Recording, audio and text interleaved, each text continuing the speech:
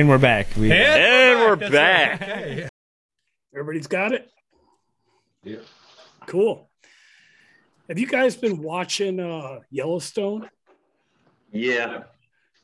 That's a good show. I just got into it.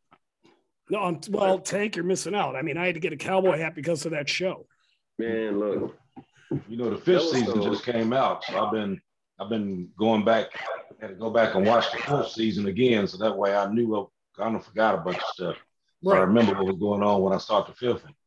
Well, no spoiler alerts, but No, it's a good show. I'm on season 2. I'm way behind. Dude, look, I've watched the whole thing. I'm up to date, but I go back to like season 1 and start watching from the beginning. So here I go. I'll say this real quick before we get going. The thing is, I'm conflicted. I'll tell you why. So Yellowstone has been getting some flack or some backlash, saying that it's a very right-leaning show. Oh. And because of that, which it kind of sort of, because John Dutton, but here's the thing though. The thing is, and this is the thing, I guess, that people, you got to really understand the nuances. So whilst John Dutton, him individually, I don't know about the whole family, but him definitely, so he's a Republican guy, just won the governorship and that whole fucking thing. But he's not like a Republican today. He's like a Reagan Republican. You know what I'm saying? It's like there's a difference between the two. So everybody that's trying to let their heads explode about that bullshit, it's like, I get it, but they're way off the mark in the sense that it's not the same thing as what some of the concerns are nowadays. This motherfucker ain't talking about Jewish space lasers and all this kind of weird shit. He's just like an old school right-wing kind of guy. He's an old school conservative, not like a new school conservative foaming at the mouth about shit. He's like, hey, man. That John Wayne kind of shit. You know what I mean? Ronnie talked about Star Wars, man. Yeah, he did. But see, Star Wars, that's the actual thing. They're like, we actually, some of the shit that they were talking about then is like, no, like, man, look, the Star Wars ideology is why we got everybody's got a fucking cell phone now, So his shit was realistic based on some actual facts, whereas the space lasers shooting Jews from the planet Uranus. Come on, that's some Alex Jones shit there, man. Yeah, man. All right. Mm-hmm. Wait, was Kanye talking about the Jews and space lasers? Because Kanye pissed off the Jews recently. Kanye has been pissing me off for years. Oh, okay. Yeah, he didn't. Did I say Kanye? Pissed off everybody. Yeah. Music's on point, though. That dude. Yeah, see, that's the shit. Music's on point. Music's on point. Man, ain't that the case? Great fucking music. And when he's just being an artist, oh, that motherfucker's great. It's like they let this fool outside the studio. There's all kinds of problems. Actually, I'll tell you what I really think. Here's my QAnon conspiracy. I think the Kardashians was secretly installed by the KKK to fuck up black people. What they do is they find the most influential black guys they can. That's why they got those big asses. See, they get those big asses and attract like the wealthiest ball players and so on and so forth. They fuck them real good, and then next thing you know, their ass go crazy. That's why it didn't work on Pete Davidson. Yeah, exactly. Davidson, he tried it, but he was like, no. Well, see, Davidson's got a 10, but see, they thought he was wrong, right? Oh shit, they made a bad decision. Look at Lamar Odom. He turned into a full-blown crackhead, and God knows what. They turned Bruce Jenner into a woman. God damn it! Yeah, that was the Wheaties, man. Yeah, I think they did something. If Kanye goes trans, we know there might be something to that theory. I'm telling you, man. What the fuck are we talking about here? I don't know. Yellowstone. We're talking about Yellowstone. Yeah. Hey, no, we're not. Right. Yeah. Do you think Yellowstone? Do you think Yellowstone will do the same thing Sons of Anarchy did to bikers, where it was like, oh shit, all the bikers are shooting people? Do you think Yellowstone's going to do that to cattle ranchers? Like cattle ranchers now have a bad fucking rap. You know what? That's a great question, because so here's the thing. No, it's not. That's kind of what went down. If you're watching it, that's kind of what's going down. Okay, I'll watch. Yeah, you got to check that shit out. It's a good ass show. But cattle ranchers are different now. It's like what cattle ranchers used to be, what they are now, two different things. These are some wealthy motherfuckers, and it's not that they don't get out there and do their thing.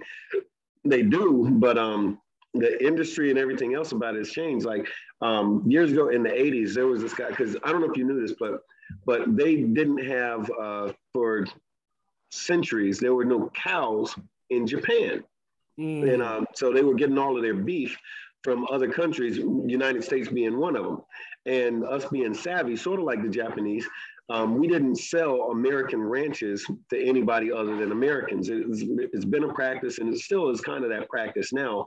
Well, this one motherfucker, Toranada, became the damn cattle king of Japan because what he did, he used a shell company in the 80s, or in late 70s, early 80s, bought up a bunch of stock in a publicly traded cattle farm, bought it. Then once he owned it through this so-called American shell company, all this cattle belonged to him, especially, most importantly, the bulls that breed more cows, right? Learned how all this shit worked. Then he literally, and this is an expensive undertaking, the guy had a lot of money, loaded up every fucking cow that there was, shipped them to Japan. Like we have this thing called Kobe beef. You heard of Kobe beef? Oh yeah. The motherfucker took these cows, took them to Kobe, and it became a thing. So now and the price of beef, and it has always been expensive in Japan, but now it went through the fucking roof. But here's what I'm paying for. We pay higher for fucking beef from Japan, even though it actually started here in the first place. This motherfucker was a marketing genius. But so he had the first real cattle ranch in Japan, and so now that's an industry in Japan, but he started it, and he's a billionaire now. But, most of the beef that we get here that they call Kobe is Wagyu. But traditional Kobe can't be exported out of Japan. Okay, gotcha. The true stuff. That shit's like super expensive. Yep. And it's crazy to me that so like in Japan. And I remember back then the arguments was, oh, well, why won't we let somebody else buy an American ranch? So what? Personally, I'm like, fuck y'all. It's American ranch. The shit ought to stay here by somebody who's from here, da, da, da, da. That was, my feeling. I still feel that way. Because guess what? In Japan, you can't, if you're an American, you cannot own property in Japan. My nephew, he just got back in June. He was over there like 20 plus years.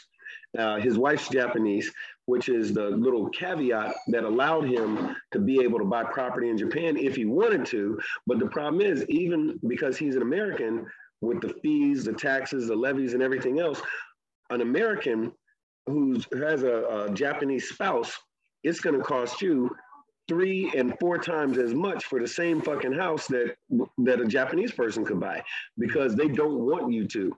If you're in business, you have to have some Japanese associate. Like if you live in Japan and all like that, and you want to open a mom and pop shop, can't do it. Not without a whole lot of concessions. Well, Bone, they're probably still a little salty about that whole atomic bomb thing, Motherfuckers are so sensitive. Damn, they're so sensitive. I know. Turn 2 of their cities into a glass parking lot. Geez, little bugaboo or something. Nobody can take a joke anymore. Damn. Well, they did give us squid porn. Hey, so here we are with Big Bone 1%er and Archbishop 1%er. How are you guys doing? Doing good, man. Doing good. Good. Yeah, it's going pretty good, man. Can't complain too much. Well, we've had Big Bone 1% on before, but we never talked Archbishop 1%er. So, Arch, what's going on, man? What's your deal? Well, let's see. For the most part, I'm just traveling around. For the most part, we've been out here doing this MC thing for about 22 years now. Wow. So, just been out and about. Like I said, what we doing now, like on the big Bone, just basically just spreading a lot of the experience and the knowledge and stuff that we went through all these years, just basically just putting it out for everybody. Right on. this MC scene now is like it's like a dying breed now, if you think about it. You know, a lot of the customs and traditions and stuff like that are just kind of going along to the wayside. So a lot of the stuff that we talk about now is bringing back, you know, the protocol, the customs, the traditions that we came in at, to be able to kind of revitalize the MC scene.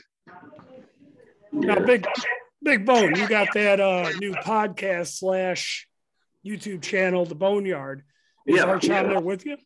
The Big Boneyard, and Archbishop is the co-hostess with the motherfucking with the doggone mostest. I don't know. Fucking swear. Go ahead. Yeah. Oh yeah. Okay. Yeah. With the motherfucking mostest.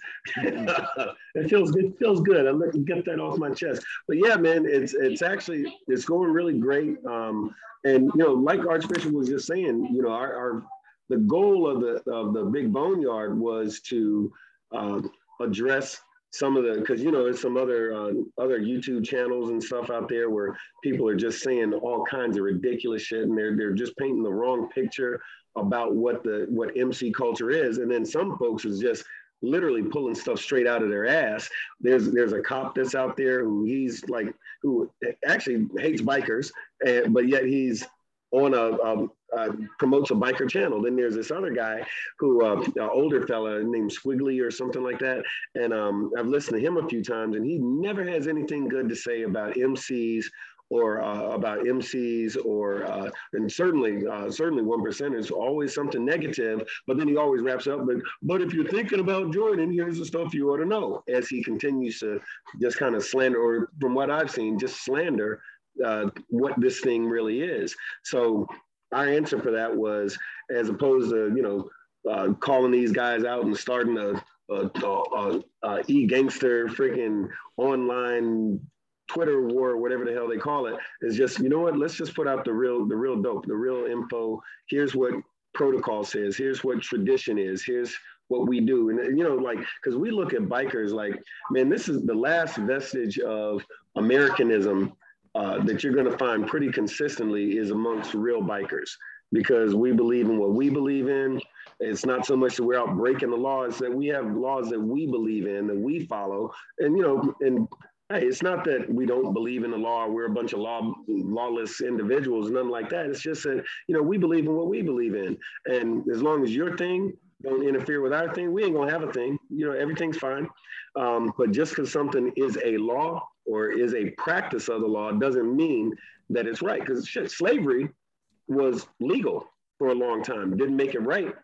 You know, there's a whole lot of stuff. You could bust your wife in the face on Thursday because she didn't have the soup hot at 6 p.m. and that was legal.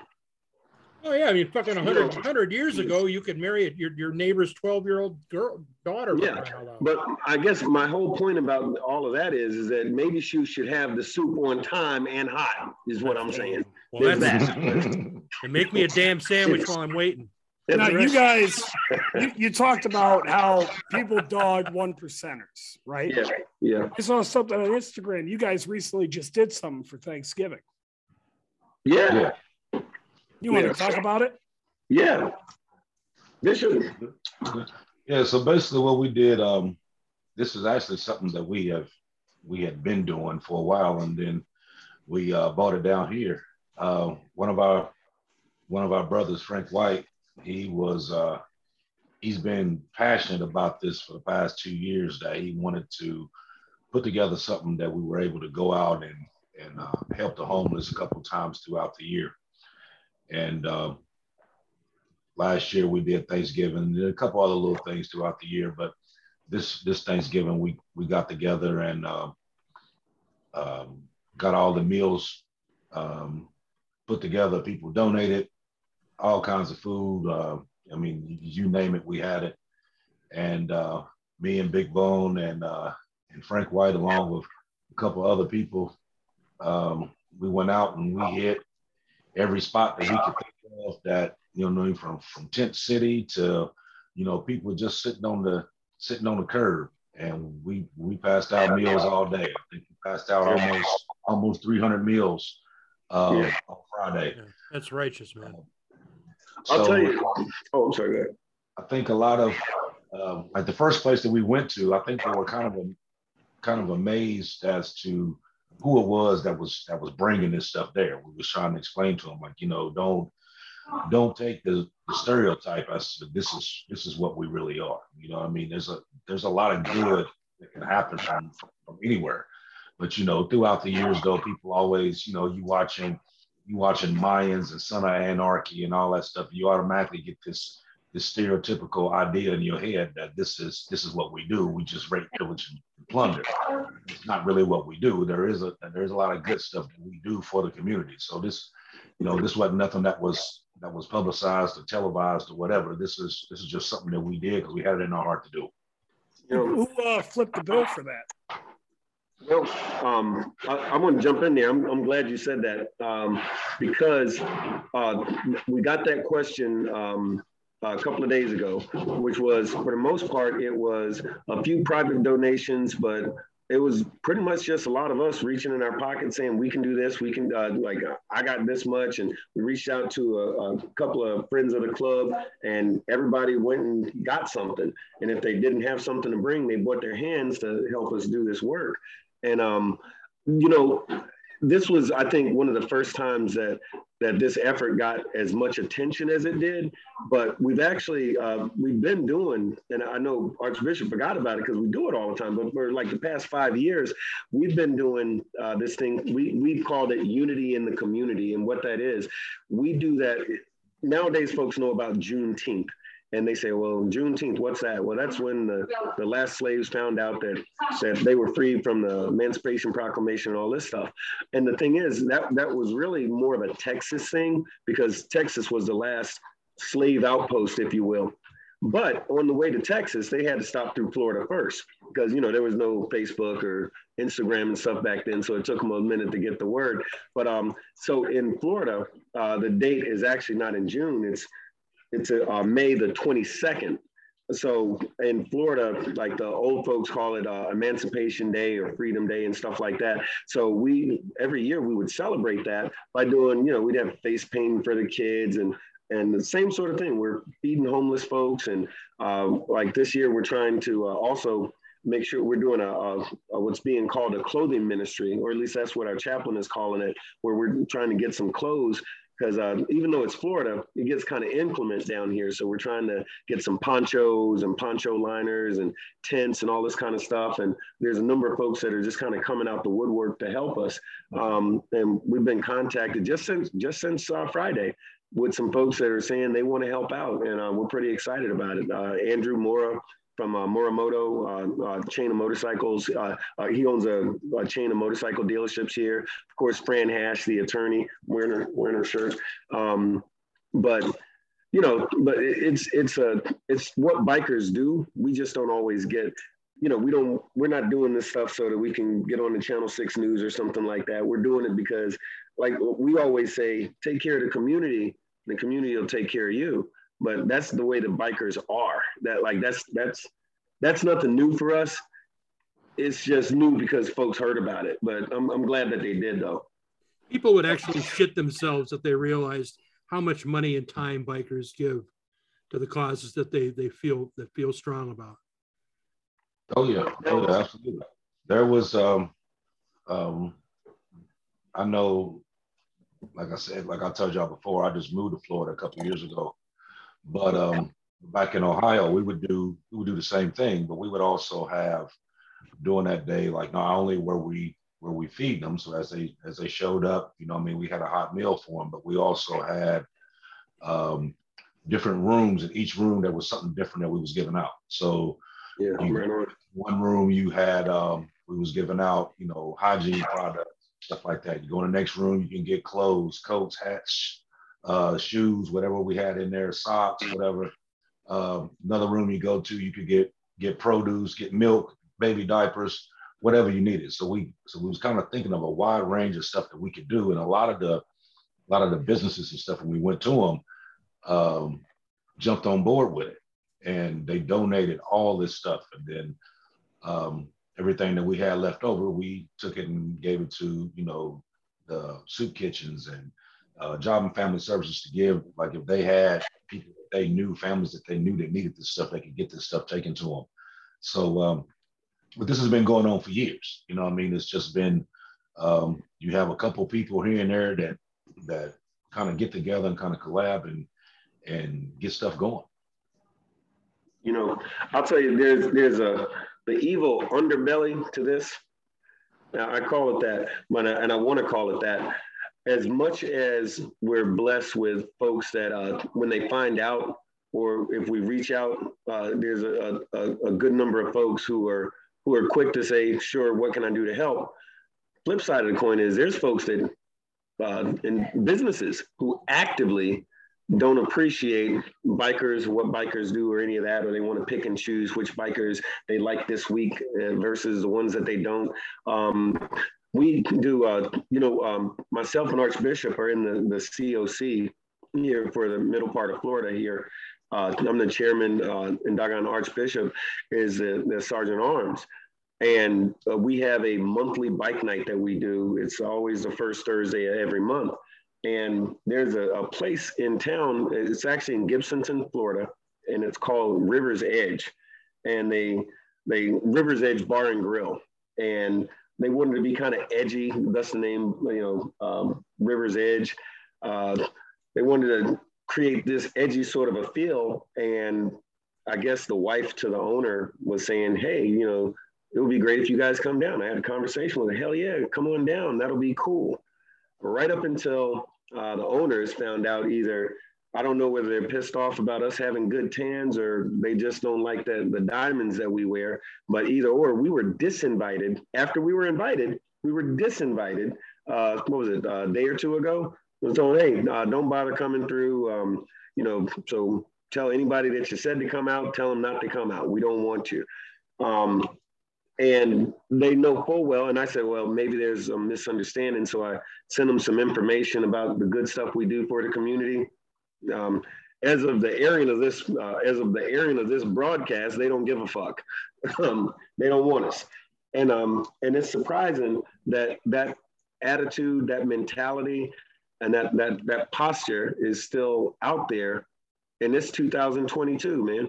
Especially from Gibsonton. I mean, it's a place that was founded by circus freaks who were ostracized by people, man. Yeah. You know your history, because that's where Barnum and Bailey and all those folks, that's where they lived when they weren't on the road doing circus stuff. And then as they retired, that's where they are. Like you go through that town, like the little small woman and the tall guy and the woman with the hair on her face and all those folks, that's where they retired to this day. But this place is, and I don't take it lightly to call somebody out, but when they have that level of disrespect, it makes you wonder. I would encourage anybody to avoid that place. Don't spend your money with places that don't support your lifestyle. But they're in Gibsonton, Florida. It's 6226 Ohio Avenue. The place is called the River's Edge Bar and Grill. And they don't like you. And that's okay, because we don't need to like them back. Well, I mean, they got Gibbstown, like the big events in February, a big biker event, Yeah, the Gibtown Bike Fest. Yeah. And here's the thing. Here's the crazy shit. I've actually been to that place before while the Gibtown Bike Fest was going on. We use it as a rallying point. We get together. They got a big old parking lot. We'll meet there, have a few beers. Everything is fine during that 3 days or whatever. Everything's fine. Mm-hmm. But I guess if it's not during the Bike Fest, they don't want to see you. So, it's unfortunate. I hate it when we run across this stuff, but we're going to make sure on the COC's website, we have a WFLCOC.org. It might be .com, but WFLCOC. And then there's a Facebook page, which is also WFLCOC. But we're going to make sure we put that, and again, this is hot off the presses, but we're going to make sure that we let folks know there's a section there that tells folks, hey, here's places that support us and here's places that don't want to see us, and we make it our business. And folks look at that, fortunately. So when they're coming through town and they want an idea of a good place to go, they take a look, but they also can find out where not to go. So that's one of those kind of things. Well, it's been said a couple times now that you guys are down there in Florida. Just curious, how'd you guys fare through the recent hurricane that blew through there? Actually, it wasn't.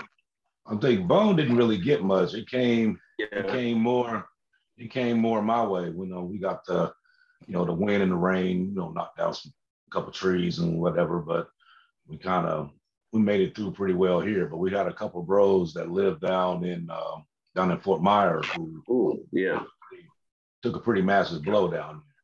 So they were sending videos and pictures and stuff of them driving through, and it's water almost up to the window as they trying to drive through to get out of different places. So, and just showing the pictures, it was like a train wreck down there. So luckily up on this side, we took a little damage here and there, but nothing too bad. But like I said, those bros down in was it Southwest Florida?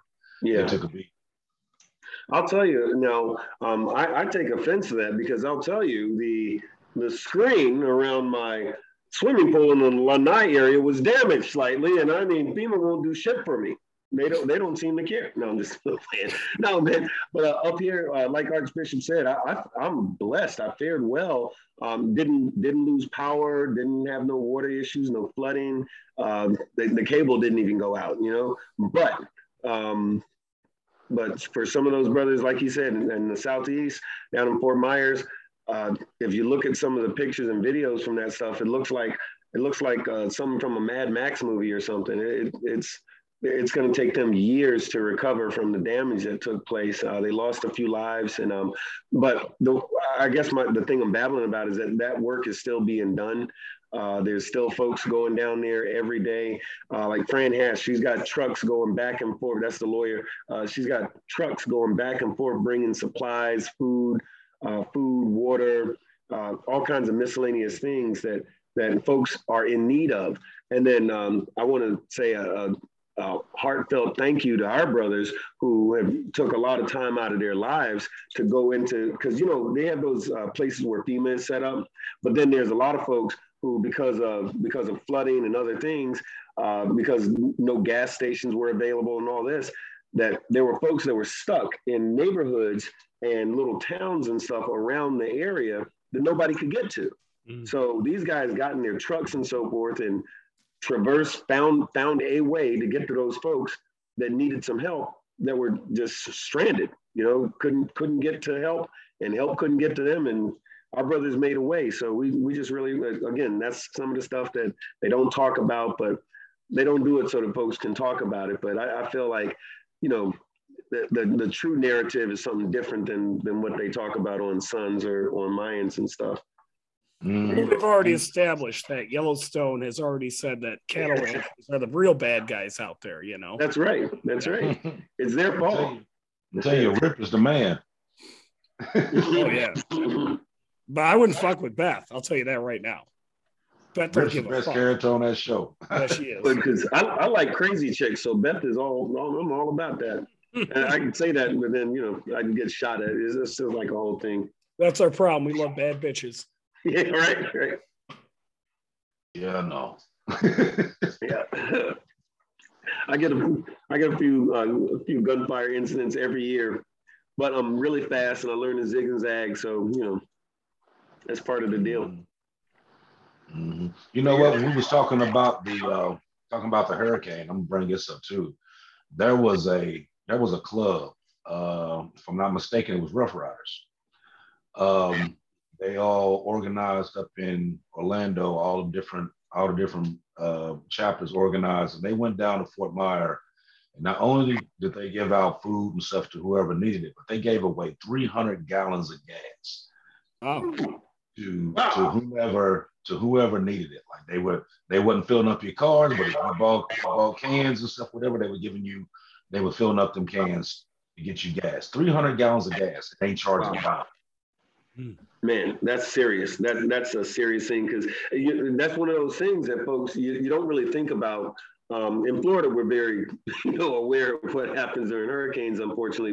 But one of the things that folks outside of here might not be aware of is that, hey, when gas stations shut down because there's no power, they can't pump any gas, and even if or they're not manned, nobody's there.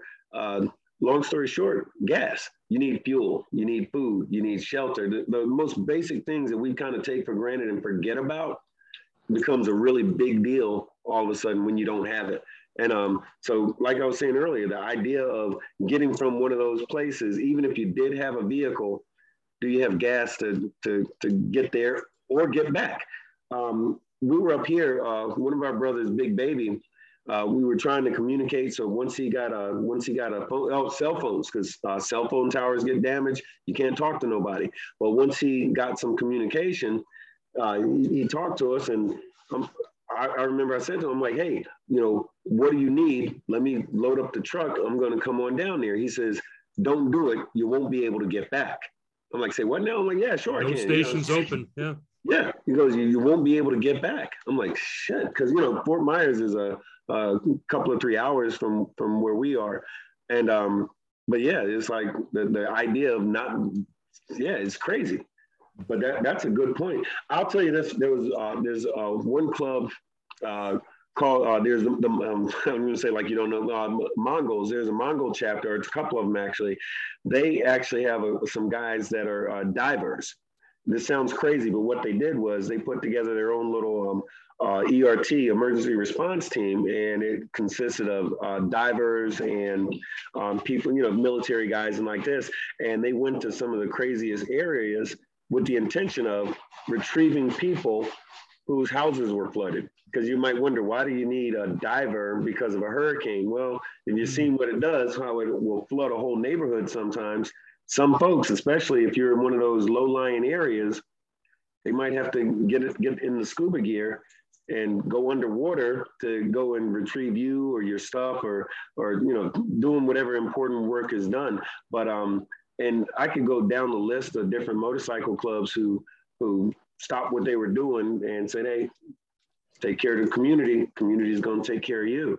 And that's not a plug for one club versus another club or any of that. This is, good Americans, good bikers doing what we do. Because like I said earlier, the last vestige of Americanism you're going to find in the motorcycle club community, because we're all about the freedom and taking care of ourselves and being self-reliant, self-sufficient, and Well, I know for a fact that there were clubs that normally don't get along that were standing side by side helping people out down there. Yeah. You kind of check your bullshit for a minute, because some folks need you. So it's not about that right now. Let's help some folks that don't have nothing to do with this MC shit. They don't got nothing to do with it. It's just a neighbor, Like I was up here on my end. There's, I mentioned this before, but I have this one certain neighbor who is about 8,000 years old, mean as all hell, and hurricanes coming. We don't know where it's going to hit or anything. So I'm out there getting sandbags and doing all this other stuff the whole while. Where myself and one of my other neighbors, we're doing sandbags for her, and this old lady is cussing us up one side and down the other. Like, not there, you black bastard. Put it over there, son of a bitch. She's an old mean lady, but guess what? Her house is fortified like a son of a bitch until the end of hurricane season, when she'll be cussing somebody else out. Then get all this bullshit off my property. Who do you think you are, you son of a bitch? But guess what? You do it because that's what we do. It's what I was saying one time before me and Arch were talking on the show. Chances are that dirty, sketchy looking guy on the Harley that lives down the street from you with them funny looking things on the back of his jacket, like they call it, them patches, might be somebody good to know. That's probably your best friend that you didn't know that you had, because guess what? When things go down, that's somebody you can count on. Think about it this way. The Mad Max movie, or every movie where it's like an apocalyptic, it's the end of the world type shit. Who do you see running shit? Bikers. Who's actually living pretty good? Bikers. Think about it. I'm just saying, just putting it out there. It's true. The end of the world is going to be cockroaches and bikers. That's how it's going to be. And styrofoam. And Keith Richards. Bikers and styrofoam. and Keith Richards. Right. That's who's going to be running the world. Yeah. That's it. But hey, but you know what? I think the subject of what we was the original subject we was talking about, I thought was a pretty good one. The idea of what happens when somebody's out of the club. You know, if he's out good, is he still your brother? That because that one had me scratching my head a little bit, and there's so many variables to that. But what when y'all was talking about that, Dirty, what was like what were you thinking about? Like what do you think? Like, well, or is he out? For me, I mean, obviously, if you're in a motorcycle club, you've had guys leave. You know, it's just part of the deal.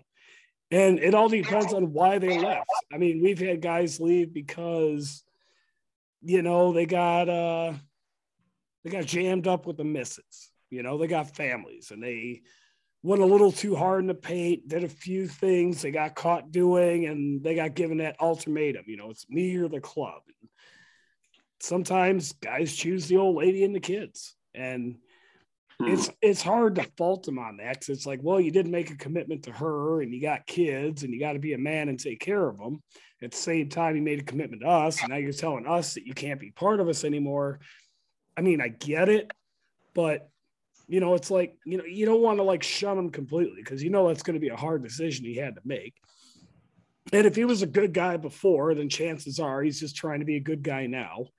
So you kind of you let them come by every once in a while when they want to stop by a party or something like that. And it's like, okay, hi, great. And if they want to come back, there's usually a pathway, you know, that we have where it's like, all right, well, you know, you're going to have to go through some shit again, but there is a pathway back. Now, if a guy leaves a club to go join another club because say, and like in our world, you know, like we're not a 1% club. Let's say a guy leaves our club and goes to the next level. You kind of got to respect the fact that he wants to enrich in his MC experience. Now, if he leaves on good terms, he doesn't badmouth us, he doesn't talk shit, he treats us with respect still, the whole shebang. I don't have a problem with that. In fact, I have good friends, or I have, you know, guys that left. We're still cool today. In fact, we built a bridge with another club. So now we all party together, and it's kind of a good thing. Now, if a guy leaves because he doesn't like us and he's just like, fuck you guys, well, then fuck him. Right. You know what I mean? He might not be out bad, but we don't want to fuck with that dude anymore. You know what I mean? Well, you do know, or maybe you don't, but Jax Teller is my first cousin on my uncle's barber side. Okay. And he was telling me just the other day, because you know he faked his own death, sort of like Tupac and Elvis did, because you know he's still alive. He works at 7-Eleven in Wimauma, Florida. He works at 7-Eleven. That's where Jax Teller is, and okay. He's on a Jap bike now. I've been to Wimauma. There ain't nothing there, man. Yeah, that's why he's there, because you know nobody can find him. But Jax Teller was telling me the other day the reason that he faked his death is because the way that they do, because they're a pretend 1% club. And I'm very proud of that fact. But he said he had to fake his own death because for him to leave the club, they had to, you know, it would be required of his brothers to murder him because he left the club. So is that a thing? Or like, can you just leave the club? Yes. I mean, without being murdered. Without being murdered. No.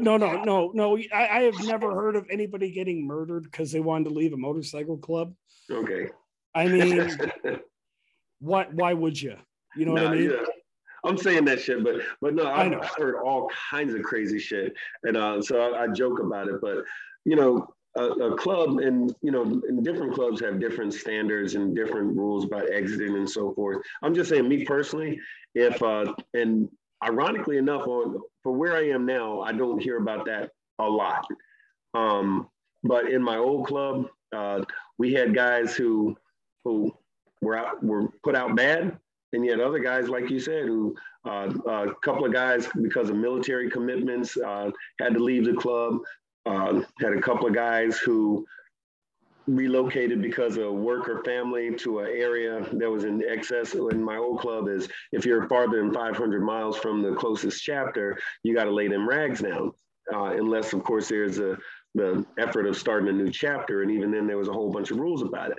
But my thing is, hey, if you were out bad, or as you were, if you were out good and because of whatever, no big deal. So yeah, I'm not talking shop with him. I'm not talking club business, but if we're having a beer, or like you said, if he just happens to be coming through the area, wants to stop over and have a beer or watch the game or whatever, hey, no problem.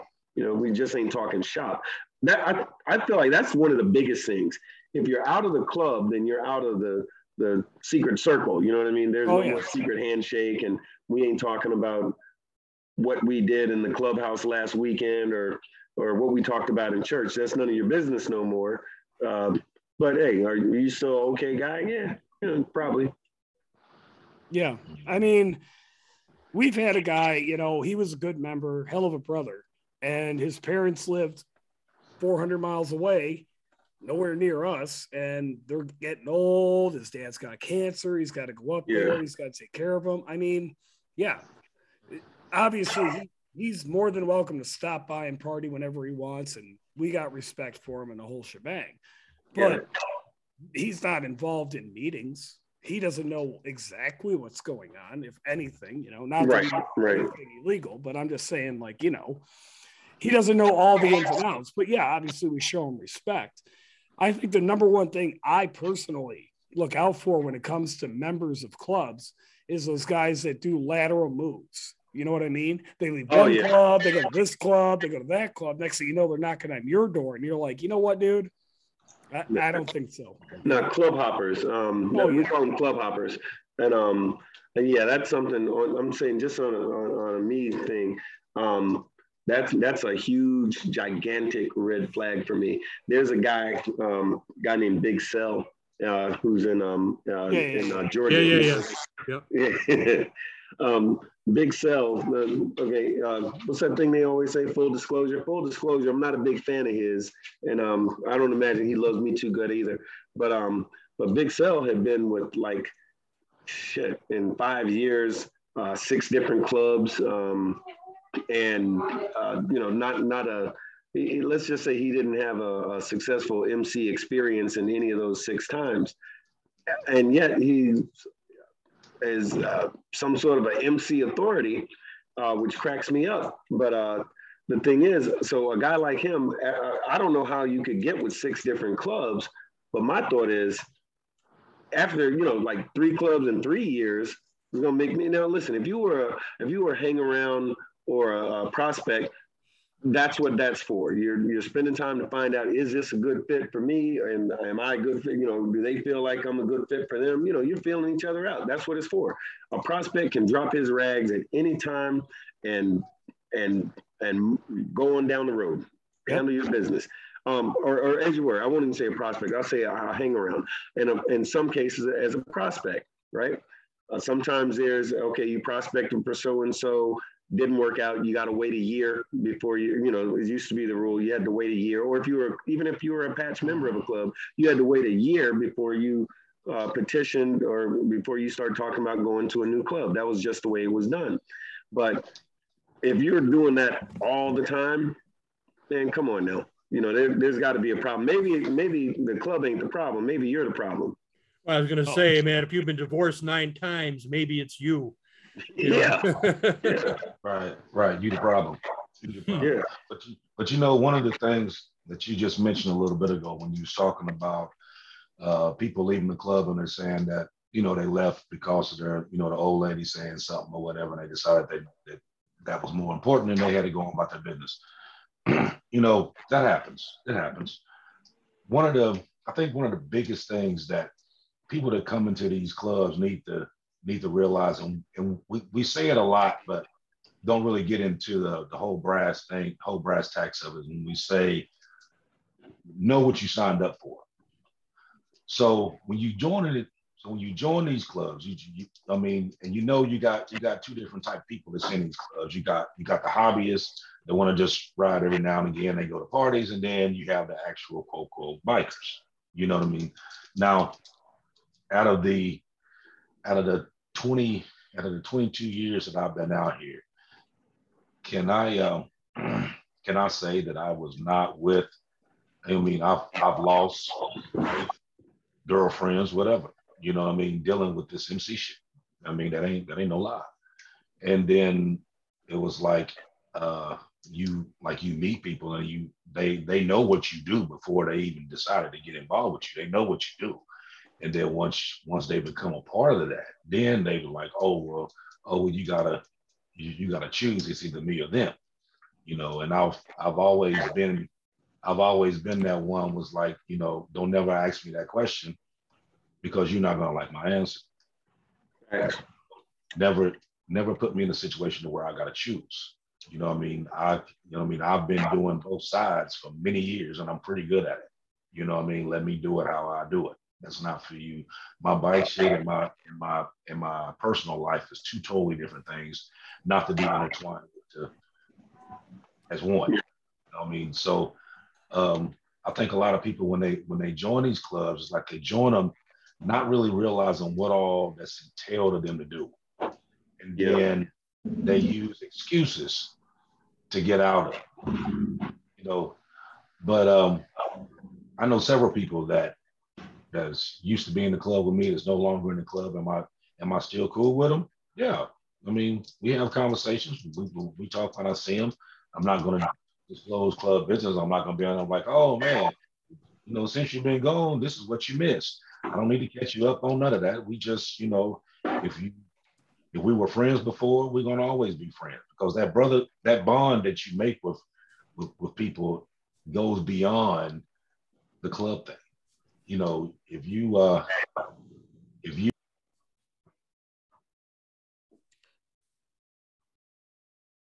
me not being in the club no more, then damn, you would know my friend from the beginning. So like I said, I still have a lot of deep ties with a lot of people that's no longer in the club for whatever reason that they were in. But my biggest thing is that whatever the situation is, don't use an excuse to be your out. You know what I mean? If you can't handle the heat that's going on here, be man enough to say that that's what it is. You know what I mean? Yeah. Don't put your old lady involved. Don't put because your kids got bike practice and dance recitals and you just got time because you had time when you first came in here. You know what I mean? So that's something that you gotta, that's some stuff that you needed to think about prior to you coming here is do you have the time to deal with this? Because this is another part of your life, that you're gonna have to deal with. It's, you can be Steve Monday through Friday, but Friday, Saturday, and Sunday, you try, or whatever. So what I mean, you gotta be able to put both of them into some kind of perspective, and I think a lot of them when they get into these clubs, they get into these clubs simply because of the whole fascination of being a biker, but not really understand what it takes to be a biker. You know what I mean? Not really understanding that this is an actual, for some people, this is actually a life ordeal. This is what we gonna do. This is how we gonna be to the day we die. We gonna be bikers. We're gonna be 1%ers. We're gonna be in a 99 club or whatever club that you in. But this is you, and can't nobody change that but you. You know what I mean? And I feel that if you so quick to jump and skip clubs and all that other stuff, then you're not really grasping the concept or even know the traditions and the customs that we even do for you to be bouncing the way you be bouncing. You know what I mean? Like Bo was just talking about somebody that was in so many clubs and so many years. You in 7 clubs in 5 years, but you're a motorcycle authority. Authority on what? On how to skip? You know what I mean? You personally can't tell me shit. You know what I mean? What is it you can tell me? Okay, how to hightail it out of this club whenever shit get hot. Okay, I'm gonna leave here and I'm gonna duck and then I'm gonna wait 30 days and I'm gonna join this club over here. What can you possibly tell me? And the people that's actually listening to this bullshit, you know what I mean, should have their head examined because they know. Yeah. How can you, but like I said though, a lot of people listen but don't actually know the background of who it is they're listening to. You see what I'm saying? Because this stuff doesn't get put out. It only gets put out when you have people that actually know who these people are to be like, man, why you even listen to this bum? You know what I mean? He's been to 7 clubs in 5 years. He don't know shit. You know what I mean? Yeah. He wasn't around long enough to learn nothing. Other than, like you said, he know how to skip. He's very good about that. Some people are just good with the gift of gab, but don't have no substance behind what it is that they're saying. So it makes everything that you're talking about bullshit. I'll tell you the thing that comes across my head all the time when it comes to these club hoppers is, who the fuck keeps letting them join the next club? Because remember, like, once upon a time, the deal is, and I know at least in I've only been in 2 clubs. Well, 3. I've been in 3 clubs. My club now, the support club, and the original club I was in years ago. And in every circumstance, when someone wanted to join your club, there was a vetting process. Like, where'd you come from? Who's the last club? Were you in the military? What clubs have you been associated with? Have you ever prospected for a club? You've been in jail before. If not, why not? Well, what's the matter with you? What are you special? No, but for real, there's a vetting process. And a big part of that vetting process was, once you identified, and also, who do you know? And there was a background check, right? And part of that background check was to find out who the hell you were and who you were associated with. And if it came up that you had them 5, 6, 7 friggin' clubs in X number of years, the question's going to be, well, what the hell was going on there? And even if the club was somebody you didn't love, there was going to be a conversation one way or the other. Somebody was going to co-sign your shit one way or the other. Either, it was like this, or here's what happened. Because after honestly, in my case, after like the 3rd, 4th club in a short period of time, I'm going to say to myself, wait a minute, why is that? Like you said a minute ago, Archbishop. Hey, after that much time, it ain't necessarily the club no more. It's probably you. But who keeps letting these motherfuckers into these clubs? It's a head scratcher to me, that one. Well, so in our little neck of the woods, there are a handful of clubs, and they're, non-1%er, sort of, just traditional mom and pop, whatever you want to call it. It's just non-1%er, 3-piece patch MCs. Yeah. And there are a handful of guys that you'll watch them. They go from club to club to club. And every once in a while, one will come our way. And whenever one of them comes our way, the first thing I say, well, you know what, man? I know you. I've known you for a while. You're a cool guy. Here's what I would recommend. Talk to me in a year. Take a year off, man. Get the taste of MC out of your mouth. Fucking do you for a year. I'm not saying you can't hang around. I'm saying I don't even want to fucking talk to you about joining for at least 1 year. If you come back to me in 1 year and say, hey, your club's a club for me, yada, yada, yada. All right, cool.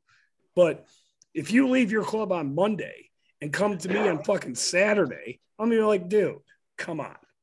And I've watched guys do it. I watched a guy leave one club, join another club, and go back to his other club, and then come to my club and start talking to me behind his other club's back. I'm like, dude, I don't watch it.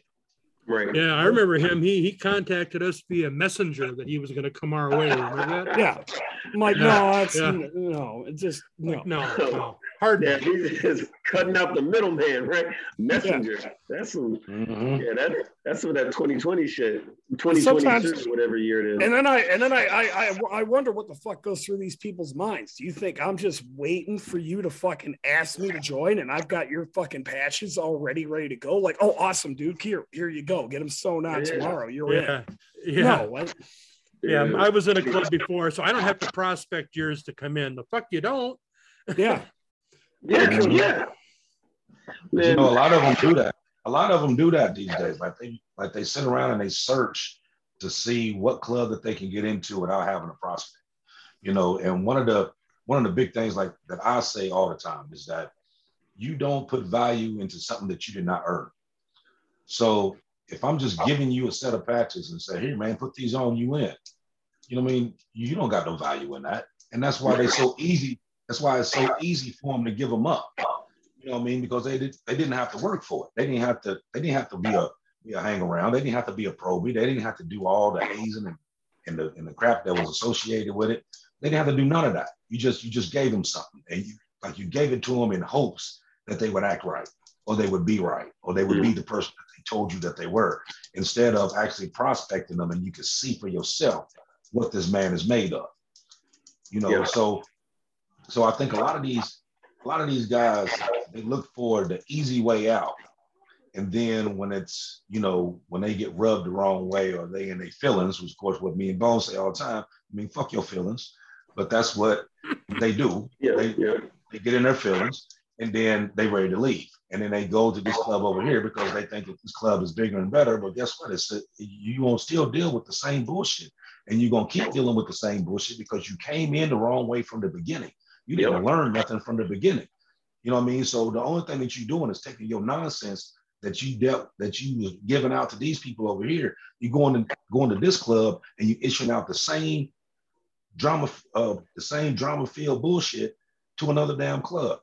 You know what I mean? Instead of doing it the right way. You know, I think any club that just gives somebody patches just for the simple fact of having numbers, that's the biggest mistake that you can make.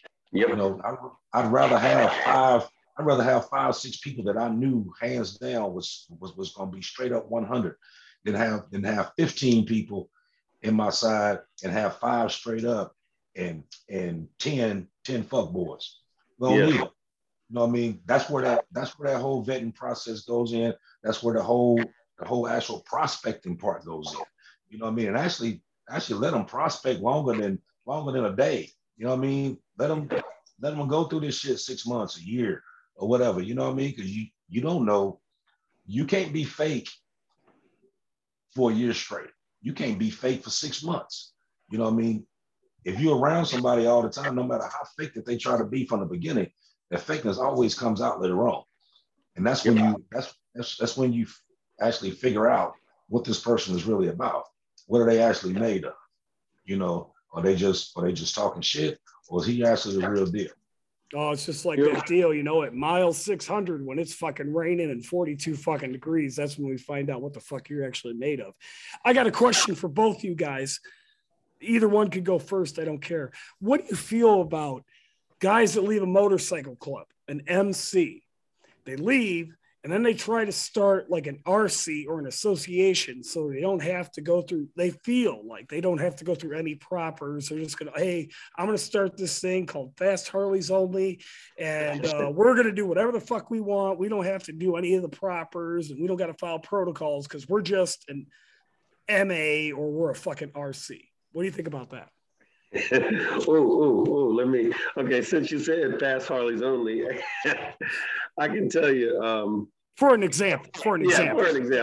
The funny thing is, somebody from Georgia called me last week and was telling me, or was asking me, why is this dude on the radio or whatever, on the podcast, talking about all this stuff when he don't ride his bike. He don't go to any motorcycle events unless there's 2,000 cops there. He don't do nothing in his own state. He's got to go to a whole other state by which to do this.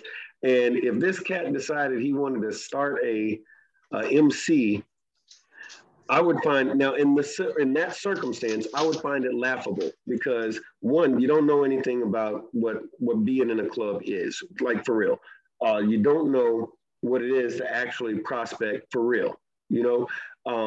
And Archbishop touched on it, but it goes back to, in my opinion about that, if the guy is a solid individual, because I've seen it, where a solid individual who was solid as all get out, well respected in the community, who was a probate, prospect, however, did that thing properly, mastered it, was a good brother to his club, and for one reason or another, and went through the proper channels to do it and say, hey, I got a vision of such and such. I have seen that process work and work very successfully. I've seen it right here in the state of Florida. And man, and with the one I'm thinking of is a club called Arawak. They are solid as all get out, right? Now, flip side of the coin, I've also seen some dudes where they were a part of some RC, never was a Proby for 20 minutes, let alone a year or so, never, right? And his whole idea was, hey, I want to do my own thing, without actually knowing what this MC thing is about. I think it's laughable. It's laughable. I've seen it before. So I think it really depends on who are we talking about, because some guys I saw, in fact, I sent it to you, Archbishop. A guy made a post the other day saying there's a lot of these guys wouldn't be a member of the club at all unless y'all let him be the president. And I was like, wow, remember that? And that's the thing. So it's like, hey, if you're the president of a club, or you'll be in the club. But if you're not the president of the club, then let me leave and go start a club so I can be the president of that shit show of an organization. So it goes back to, depends on who we're talking about. I think there are those circumstances where, hey, it's a good move where someone decides to do it, they can do it properly, consistent with the traditions and protocol of the MC community. Have at it, go for it, like go with God, like they used to say, all that's good. But for these clowns that's out here, if you was a clown when you was in the club, and then you're probably still a clown now. You don't start a club and all of a sudden just get bestowed with the best MC traditions and values just because you decided to start a club so you can be the president. But but that's just me. I'm funny acting that way. But Now my answer is, I'm gonna give you now part of what Bone said, like, it depends on the individuals that's actually doing it is one thing. Now, they don't, just because they started a RC does not make them unscathed. They still got to deal with this. So if you wearing anything on back here, you gonna deal with me. Whether you are RC or MM, VC, MC, don't make no difference. A, B, C, D, E, F, G. Right. You gonna still deal with me, because there still has to be some kind of recognition for you to even be out here. You know what I mean? So you can go ahead and throw your little fancy little Skittle colors on your back, and you can ride around here. And you may ride around for a couple months until I see you, but then when I do, then guess what? Then I'm gonna take them, and they're gonna be sitting in my clubhouse hanging upside down, and you're gonna be butthurt because you done spent your money on some shit, and that's exactly what it's gonna be. It's some shit. So, a lot of people that try that, you need to make sure that, like Bone was saying, if it was somebody that actually came from a club that was actually genuine, that actually came in the right way, he had everything put together, like the organization part, the bylaws, stuff like that. And where you can look at it and see, like, okay, this man's on point about what he's trying to do. Then you wouldn't have a problem with, like, okay, we'll go ahead and let you do that. But when you got somebody that, once you start doing your little vetting and investigating who this dude is, and then you find out that he's one of these guys that don't like authority, that wants to just do stuff his way. He does this, he does this. He's prone for being a knucklehead. He's basically a smuckatelli. So so with him, you're gonna tell him hell no. If you couldn't cut it in this, what makes you think I'm gonna let you do this? Facts. Yeah. Facts. No, facts. That was a great question. Well, it kind of ties into everything we're talking about, because I have seen a handful of guys. In fact, I know a guy who left a motorcycle association to start a social club, because apparently the motorcycle association was too hardcore. He had to start a social club where they only wear t-shirts. It's like, dude, why? You know what I mean? Like, why? I had a guy come up to me literally 2 weeks ago and was asking me about starting a club. I said, how many guys you got? Well, it's me and my cousin. I'm like, what the fuck are you doing? Why?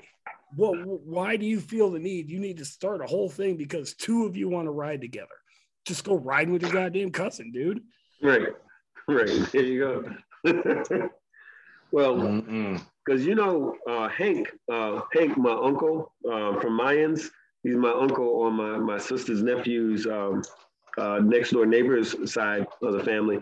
But Hank told me that when he started Mayans, it was just him and El Padrino. And I said, well, how did you do that? I said, you know, the MC set, the rules, the bylaws, the traditions. He said, man, we don't need no stinking traditions. No, I'm just kidding. All right, I made that up. I might have fibbed a little bit. Hank is not my relative. I lied. Oh, well, we're kind of running crazy on time here. So I got one last question. And, you know, feel free to answer it however you guys want. And by the way, I respect the shit out of you guys for coming on our podcast. You don't have to. You take the time, and I don't want to chew up any more of your time. I know you guys are always doing things, and I appreciate you being on. But people are going to wonder what you guys are talking about on the Big Boneyard. What kind of topics do you guys tackle?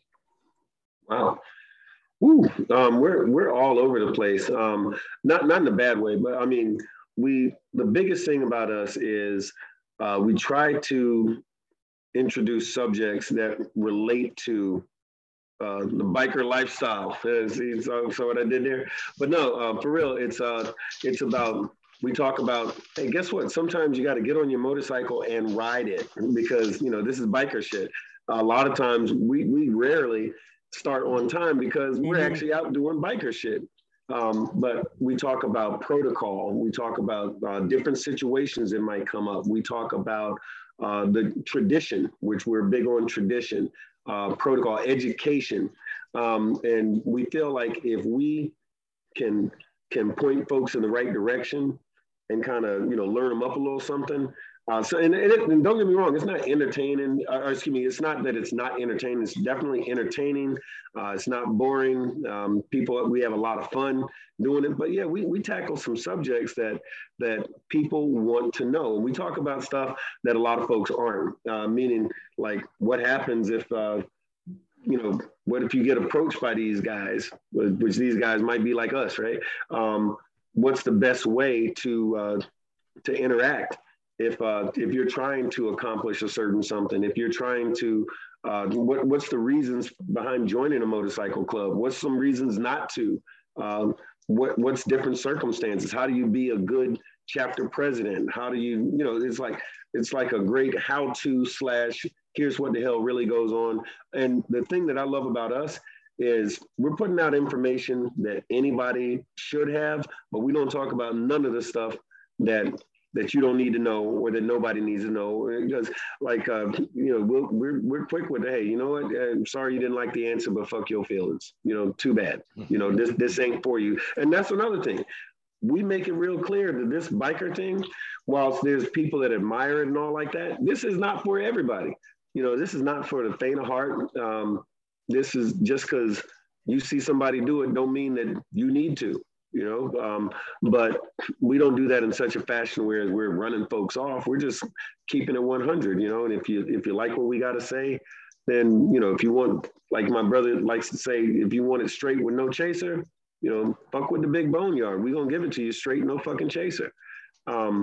If you want some watered down shit, yeah, FHO, you know, Big Cell got you covered. You know, to add on to what Big Bone was saying, you know, if just to sum it up, the MC world is based on 4 things, and that's protocol, tradition, customs, and culture. You put them 4 together, and that's what each club should be about. A lot of times we get into conversations where you ever been in a club meeting and you sit in this club meeting for 2, 3, 4 hours, and then you leave the club meeting. As soon as you leave the meeting, you call somebody on the phone and was like, hey man, why are they talking about this? Or why did they not talk about that? This is the stuff that we're talking about. This is we're going to answer the questions that you should have asked in the meeting, but don't. We're going to talk about brotherhood and why this brotherhood is important. We're going to talk about, you know, the rules and the protocols and the traditions and why it's been passed down throughout these years, and why is it now that it's, even though this is a new generation, it's kind of one of them deals where you have a new school problem, but you got to use old school mentality to deal with those problems. That's a lot of stuff that we're doing, because a lot of the traditions and stuff like that has kind of fallen to the wayside. People have been, you got them starting these clubs and whatnot, and they just going for what they know, not because that's what it is. So a lot of the stuff that we put out there is a lot of the stuff that if you're in a club and you had a question, and this is some stuff that you've been pondering in your mind, and you didn't really want to bring it up because you didn't want to start nothing, or you wanted to have some closure on this, or wanted a little bit more information on this, then during the time you can get on there and you can type out what you want to ask that question on. We can see it right then and answer it, or you can call in and we can put you on there live and answer your question. But we're trying to get this old school knowledge back out, hoping that it encapsulates what's going on now and kind of bring this motorcycle culture back to the way it used to be and function the way it used to be. Word. Absolutely. Right on, man. That's it. And I'll throw this out real quick too. One of the things I like that we do is we've got some pretty interesting guests that they come on to either just jump on a certain subject that we're talking about, or some folks that people need to hear from. Like we had a brother by the name of Hood who wrote a great book a couple of years ago called Cross Country and the Bullshit With It. And so he came on the show, chopped it up, answered a lot of questions. The show went way long because there was so many people who were engaged and so many people who had read the book who wanted to talk to this guy and hear what he had to say. We've got another biker who's an author, well respected throughout the MC community, by the name of Prophet.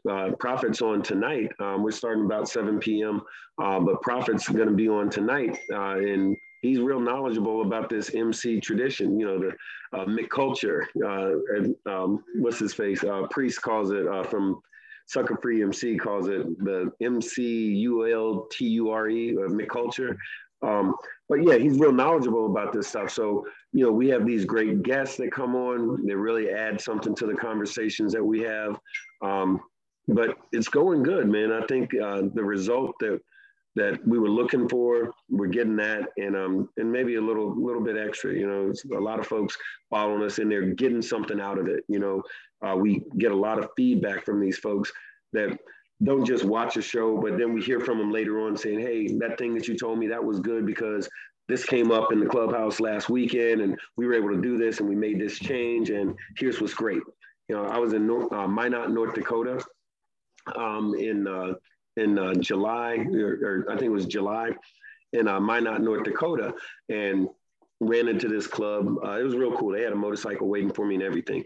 But I was talking to this club. I'll go outside, and I'll keep this real short. I go outside, and I hear the road captain say, okay, well, who's ready to go and who needs gas? And I know that they had been waiting about 45 minutes or an hour. That was when they were supposed to be doing KSU, kickstands up, getting ready to go. It's an hour later almost. And he goes, all right, who needs gas? And more than half the hands go up, I need gas. And they break out into a conversation about where the closest gas station was. And I thought, I started laughing. I thought they were joking. They were dead ass serious. So I had to point out, like, wow. I'm like, he goes, oh, well, what's going on, big bro? I'm like, well, on my side of the fence, if the road captain says it's time to go, it's time to go. And you didn't talk about a fine, nobody's getting dinged, nothing. Like, you told them where the gas station was. I was shocked and amazed. I'm like, so it was like a little thing that before I left town a couple of days later, they had changed the policy. He asked me some questions about it later on, asked me some questions. I told him, hey, look, here's how we do. That's us. You don't got to do it, but here's how we get down. And before I left, this dude had hit up folks $125 worth of fines because he said, hey, next time we say it's time to go, that don't mean it's time to start thinking about getting gas in your bike or, screw around with your girlfriend or whatever. That means it's time to go. Mm-hmm. And and he started dinging people. I was like, wow, like I wasn't trying to, make people kick out. In his case, said $25 fines. I'm like, wow, okay, that was pretty interesting. But that's a thing that's just so very, very normal to us. But as a cultural thing, a road captain has certain jobs. He had no idea what his duties were as a road captain. And that was like, depending on your club, that's one of them. When it's time to go, it's time to go. And it sounds like a little simple thing, but there's 100 other things like that come out on this show that people tell me they implemented or they learned from. And Archbishop, I know he gets the same exact thing. So the big payoff for us is that we feel like we're helping the culture. We're kind of pointing folks in the right direction, and they've got a listening ear, somebody they can communicate with. Mm-hmm. Sometimes folks don't even want to talk to their own brothers about things because they don't want to, like Archbishop said, because of any number of reasons. They might be embarrassed to ask the question. They didn't want to ask it, or they forgot to ask it while they was in church. Then guess what? Every week, get at us. Let us know.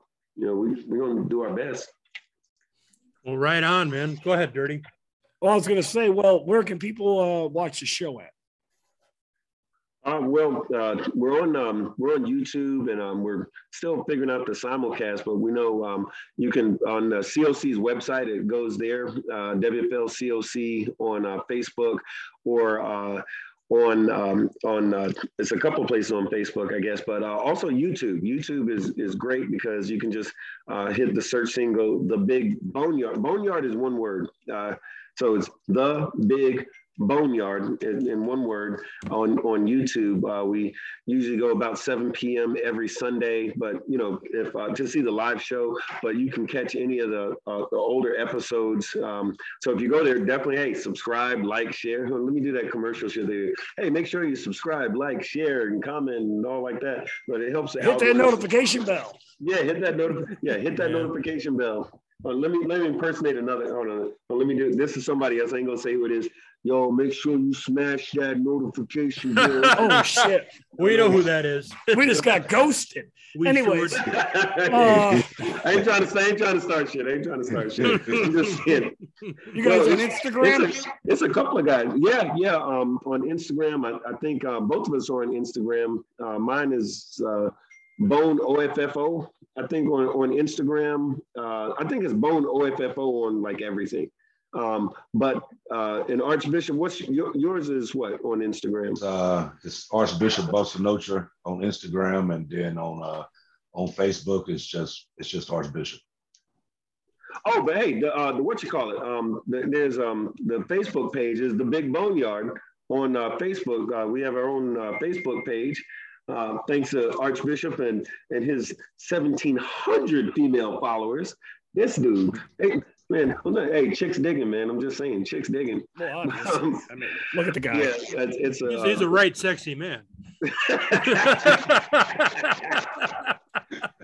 Yeah, we recommend you watch this episode on YouTube. I'm just saying, don't listen to it on Spotify. Watch it on YouTube.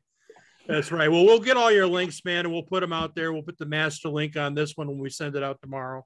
Right on, brothers. And Bone, always a pleasure, man. I mean, we've been on, we did the Black Dragon thing there for a bit, and you've been on the show before, and we've gone back and forth personally on text and shit, man. It's always a pleasure. Always a pleasure. Man, same here, brother. Thank you. Oh shit, I gotta mention real quick that story you had about breaking down and that guy coming up talking about how he was there just to make sure that you didn't get dead. I love that. Was the best story. That was the best story ever had, man. That was in Cartersville, Georgia. Georgia. Quake. Yep. I love that story, man. We might just grab that one out and throw it out as a little vignette. It's worth it, man. It is. Green Mile motherfucker. Big Green Mile looking motherfucker. Oh, and Arch, man, a pleasure to meet you. Good times, man. Hopefully I can get up your way and hang with you guys. Right on. See how it goes. Anytime. I'm down. If you guys want us to be a guest on your podcast, all you gotta do is ask, and we'd be more than happy. Yeah. Just saying. Yeah, let's do it. Yeah, let's do it. Tank, you're still in town, right? I'm in Bradenton until end of April, so yeah. Okay, well, shit. Oh man, we definitely gonna hook up then. Shit. Right on. Like soon. Yeah. Let's get through the holidays first. Oh yeah. Because look, next time, look, Tate's gonna fuck around and start fucking with me and Archbishop. The next time you see him on the show, he's like, "Hey, is this?" He's gonna be all fucked up, and I'm gonna blame Archbishop. You're gonna have Sticker like always. Oh boy, that's not the first time that's happened. All right, man. Well, we're running long on time here, but thanks, guys. It was really good to have you on the show. We'll do yours. We started something really good here today. So thanks everybody for tuning in, checking us out, and keep in mind, everybody, most dangerous part on your motorcycle is the nut that connects the seat to the handlebars. Peace.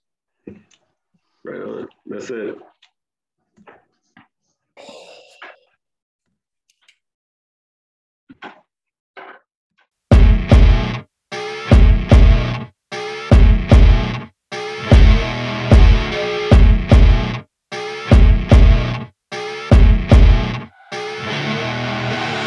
I see her rolling up, Uber black Cadillac, high heel boots and a sexy body full of tats. Baby's bad, oh baby's hella bad. After her there ain't no coming back. Wanna take a run at that. I think she's feeling me, turn it up a few degrees. My imagination of her body gets the best of me. Oh gosh, she's such a tease, bitten lips, bruised knees. I'm addicted to her, need her touching me. Cause she got a bad little waist, and we tearing down this place. Off the liquor that we chase, Casamigos to the face. Baby, I don't need no space. Coming closer for a taste, and I'll show you how I make everything just fade away. Cause she's like sex, drugs, coke,